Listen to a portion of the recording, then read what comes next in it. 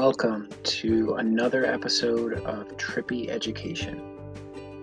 This podcast is especially unique because it goes over self-care practices through a holistic lens.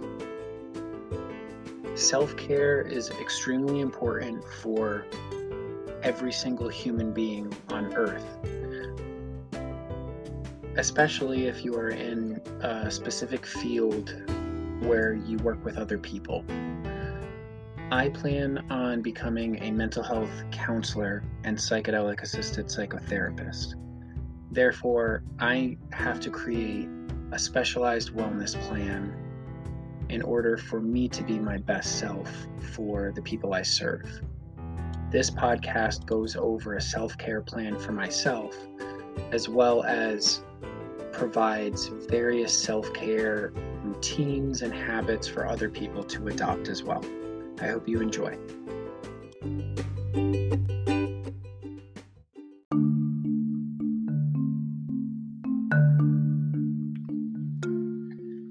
Human beings encompass what is known as the coincidentia oppositorum, or the union of opposites. We are both unique as individuals, yet interconnected as a species and through nature in a very deep way. This concept can be applied within our daily lives and activities to uncover a wide variety of individual, personal experiences and a collective unity of routines and behaviors. Through evidence-based research, we have discovered various experiences, routines, behaviors, activities, and ways of thinking that provide a foundation for a healthy, wellness-based human being. As a current graduate student in a mental health counseling program, I find myself confronted with attempts to create a healthy lifestyle so that I can be more effective, present, and competent as a counselor to be. This is a challenge that is difficult to accomplish, as life is complicated and unpredictable. However, through grounded, evidence-based research in the field of wellness and self-care, I have the opportunity to develop a holistic model of wellness and prevention that can remedy my stress as a graduate student and counselor in training. What follows includes a personalized wellness plan that was created based on the Wheel of Wellness model, the Healthy Mind Platter, and my educational experience through graduate school as my mind-body medicine master's and my mental health counseling program.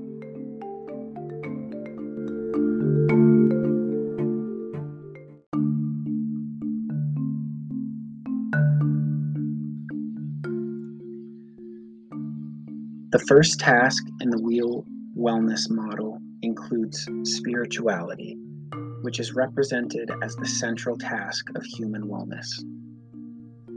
Through kindergarten to undergraduate school, I grew up in a Catholic milieu in school and my household. Today, I do not consider myself Catholic or religious. However, I do consider myself spiritual. According to Myers, Sweeney, and Whitmer, spirituality is an awareness of a being or force that transcends the material aspects of life and gives a deep sense of wholeness or connectedness to the universe. After undergoing various mystical type experiences in my undergraduate years, specifically with psychedelic substances, I developed a sense of spirituality through shamanism. Shamanism established a foundation of gratitude and appreciation of nature within me. It also created a deep sense of grounding, connection, and symbiosis with the universe that I cultivate daily through time in nature, meditation, breath work, and rituals. Structured daily rituals and habits lead into the second area of the Wheel of Wellness, which includes self-direction. Daily practices and activities concretize or reassemble our habits and, in turn, our path in life. Ingrained within these daily practices lies the human being, encompassing our psychological, physiological, emotional, and interpersonal noise that comes with being human. The ability to regulate, discipline, and direct the self through the noise and daily activities provides a sense of wellness and direction. There are various holistic self-care routines, habits, rituals, and strategies I can engage in that will aid in managing my graduate counseling program and the stresses of life.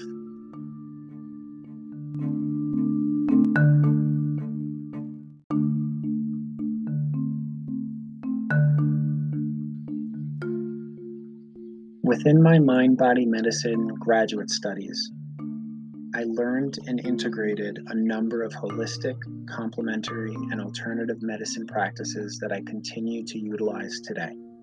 Many of these techniques I like to consider nervous system regulation techniques, or NSRT, which are framed from a polyvagal perspective. Techniques I engage in daily to manage stress include cold showers, mindfulness, constructive/positive self-talk, sleep, gratitude, biofeedback, exercise, and breath work. Techniques that are in my toolbox include mindfulness meditation, bilateral stimulation, neurofeedback, emotional freedom technique or EFT, dream work, talk therapy, restricted environmental stimulation therapy or REST, or sensory deprivation, sauna, exercise, and yoga.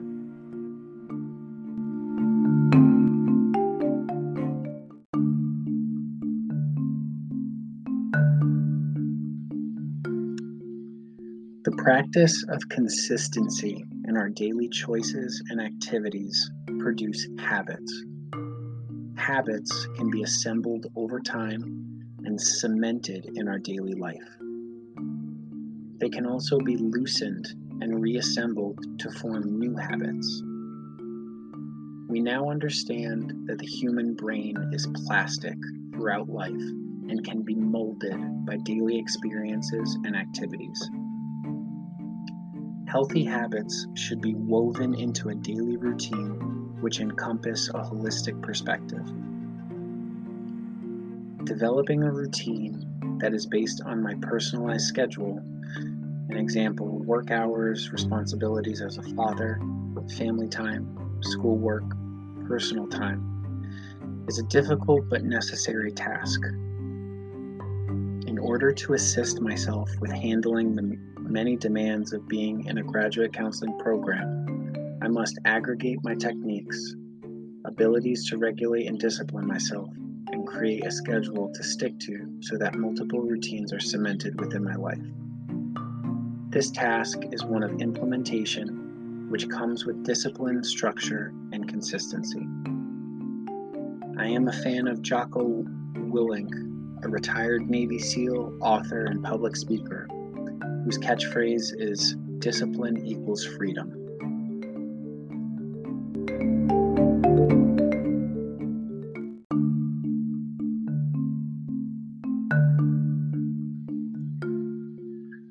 Due to working full-time, being in a graduate program, and being a full-time father of 2 daughters, time management and discipline of routines is the most useful skill I have to ensure responsibilities are being met.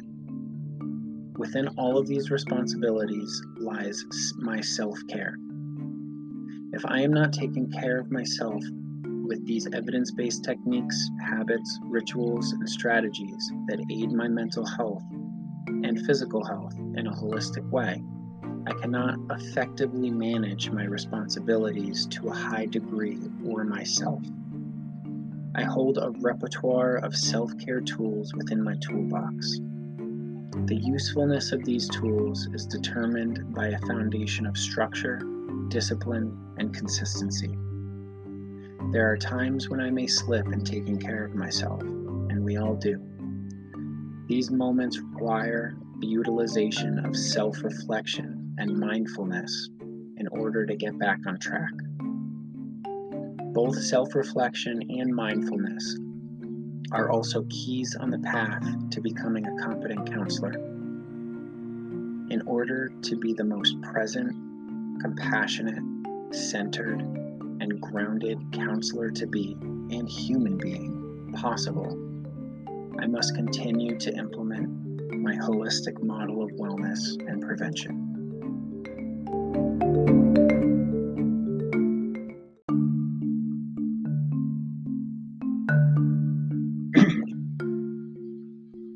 Self-care is extremely important for any human being. It doesn't matter what profession you are in, whatever you do, whoever you are. Self-care provides one to be an optimal, effective, and loving human being. If I am not feeling optimal, effective, or loving in every interaction that I have, I don't believe I am being a competent human being. Self-care provides these things. By engaging in self-care habits, routines, and activities, I am able to regulate my nervous system within every interaction I have in the day with another human being, a task, a situation, anything. Self-care is so important. Developing a structured self-care routine ensures a healthy mind, body, spirit connection. Whether it's physical self-care activities like walking, running, lifting weights, going to the gym, breath work, cold showers, saunas, anything physical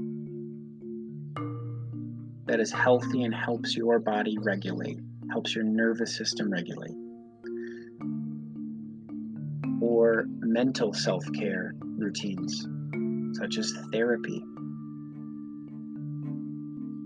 journaling, talking to a friend or family member, reading, meditating,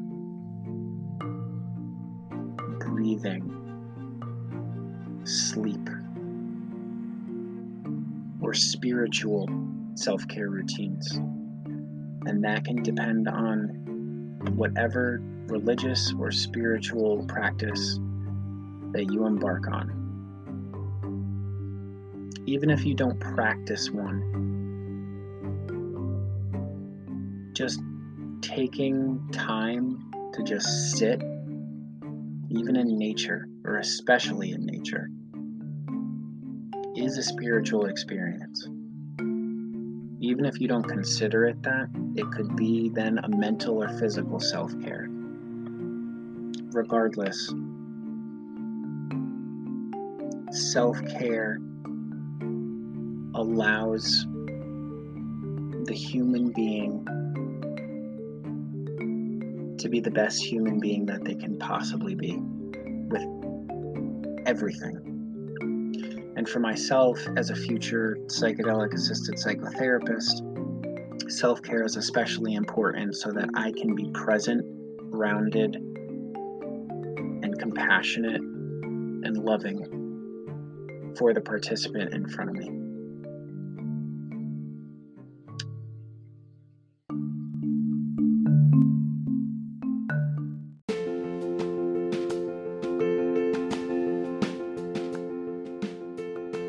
Thank you, everyone, for listening. This was a podcast from Trippy Education, training responsibly and preparing psychedelic-induced experiences. This specific podcast was about self-care and how self-care is very important for any human being, but especially for a therapist to be. As a therapist to be is someone who provides space, compassion, and presence for their client or participant. I hope you all enjoyed.